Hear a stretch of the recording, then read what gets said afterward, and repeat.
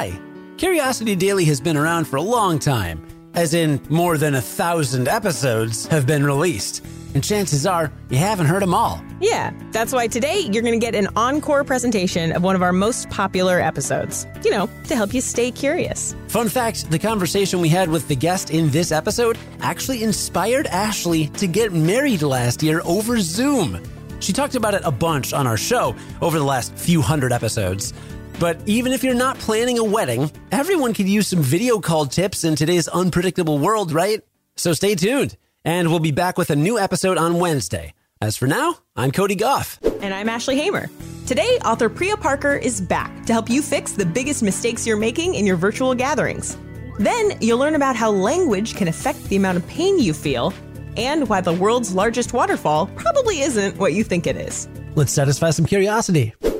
I don't know about you, but I am over Zoom calls. Except with you, Ashley, obviously. Of course. I'm in Zoom meetings for work. It's the only way I interact with anyone. And then I'm in Zoom meetings with friends and family at night. It's exhausting. So it's fortunate that today's guest has some tips on how to make your virtual gatherings a little more enjoyable. Priya Parker is a conflict resolution facilitator who has helped create transformative gatherings, ranging from meetings on race relations on college campuses to peace processes in the Arab world. In her book, The Art of Gathering, How We Meet and Why It Matters, she shares her secrets on how to inject more meaning into our get-togethers.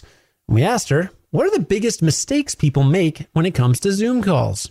So the first is, and this is, I think, for a team or for friendship, is like, ask your purpose and ask the need. And then don't assume that Zoom is the answer to everything or that the cameras always have to be on.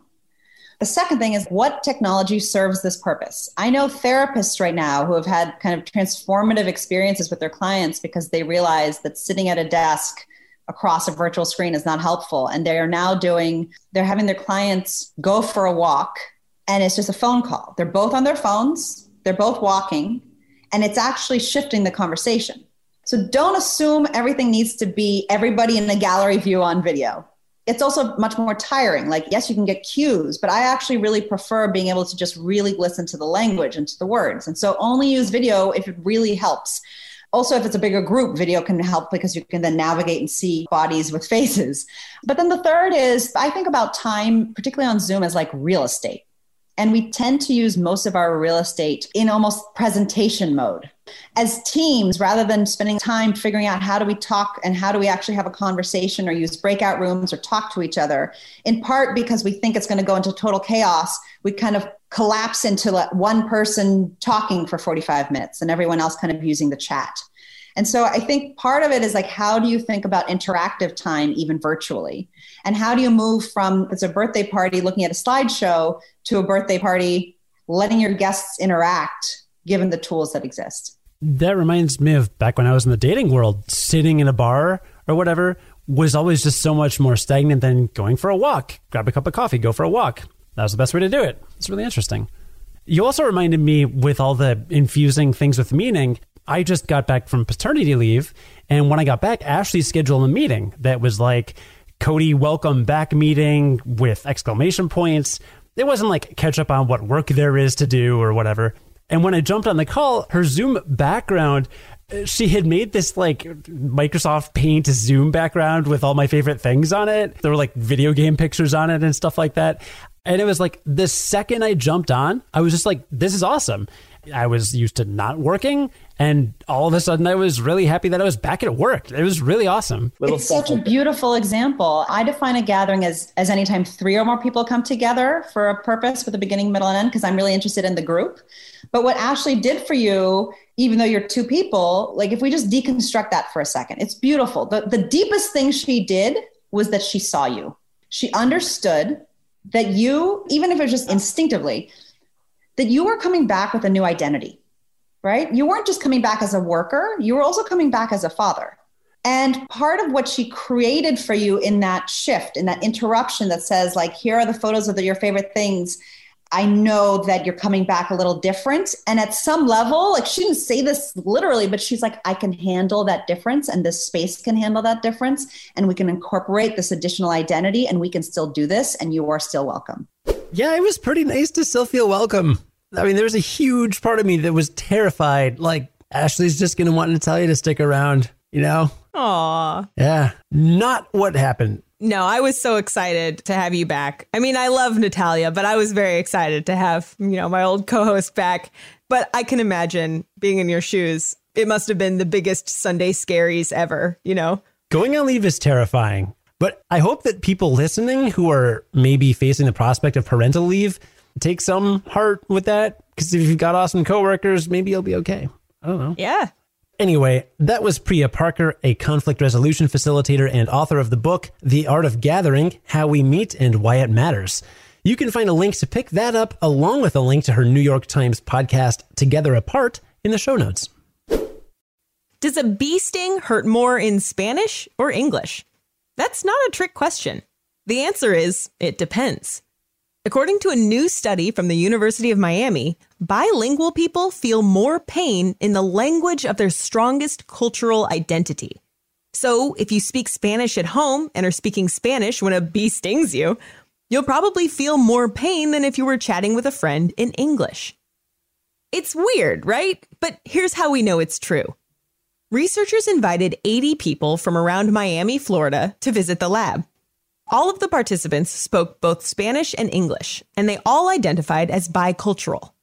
The researchers wanted to figure out whether the psychological differences between Spanish and English would have an impact on the participants' physical and emotional experiences.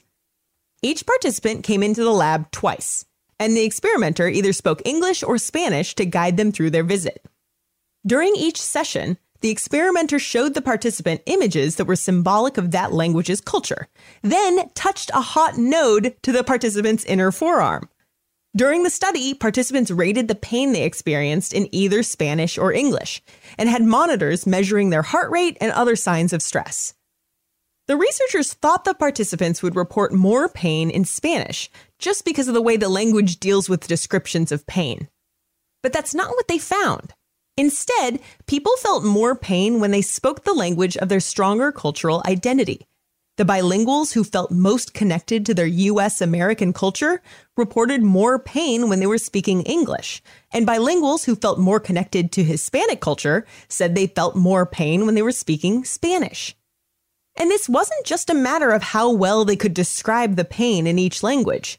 Their own bodies showed more signs of pain, too.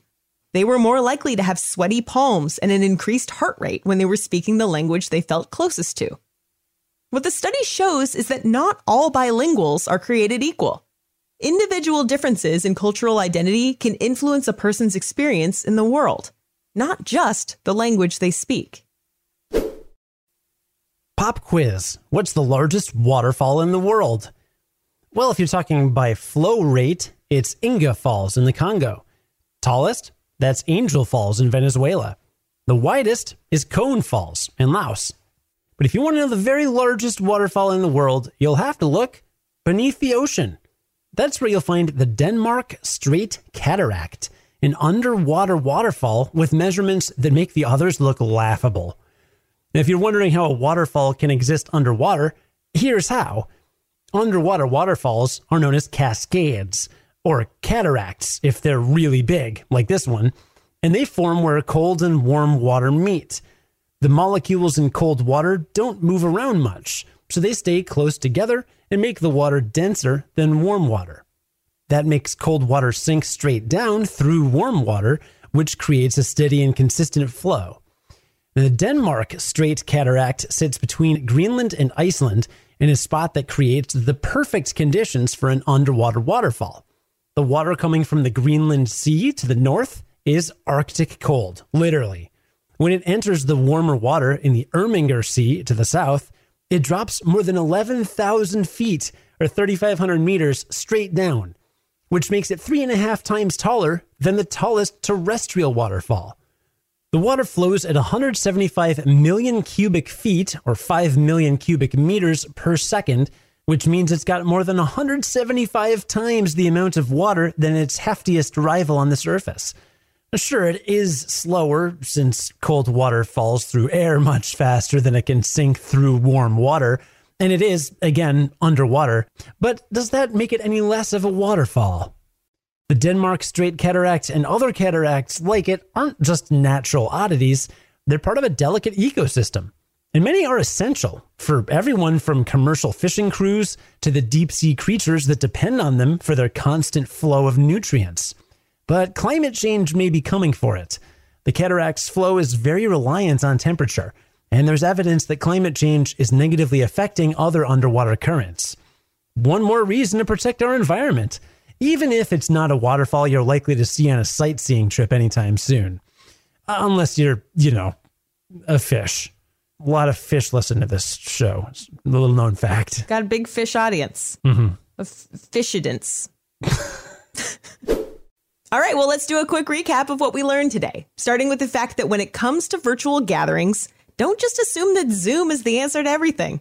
There's a lot of technology out there you can use, from phones like, regular telephones to chat rooms. And video isn't always helpful. Try to only use video if it really helps. And think about give and take when you're interacting with groups online. That whole conversational reciprocity that we talked about earlier. Well, we also learned that an experiment in Miami showed that bilingual people experience more pain while speaking the language of the culture they more strongly identified with. Turns out a person's cultural identity sure can influence the way a person interacts with the world. Who knew? And we learned that the world's largest waterfall is the Denmark Strait Cataract, and it's located underwater between Greenland and Iceland. It's formed by the difference in temperature between the ultra-cold waters of the Greenland Sea and the warmer waters of the Irminger Sea. We used to have this story on the Curiosity.com website, and it would make people so mad. Do you remember this? No, what? Because they would get really angry that it was underwater. It would make certain people really mad because they said it was clickbait because it's the largest waterfall. Well, waterfalls are not underwater. So when you go and you click, okay, what's the largest waterfall? And it's underwater, you feel cheated, I guess. I don't see it that way, but many people do. Wow. Let's just say it's the world's largest cataract. Yeah, it's just not as cool. It's really not. It's really not. There aren't that many listicles like, you'll never believe the world's top 20 cataracts. Well, then people are going to be like, there aren't even eyes involved. What are you talking about? Right. Good talk. Today's stories were written by Kelsey Donk and Mike Apafani. Curiosity Daily is distributed by Discovery. Únete a nosotros la próxima vez. And until then, stay curious.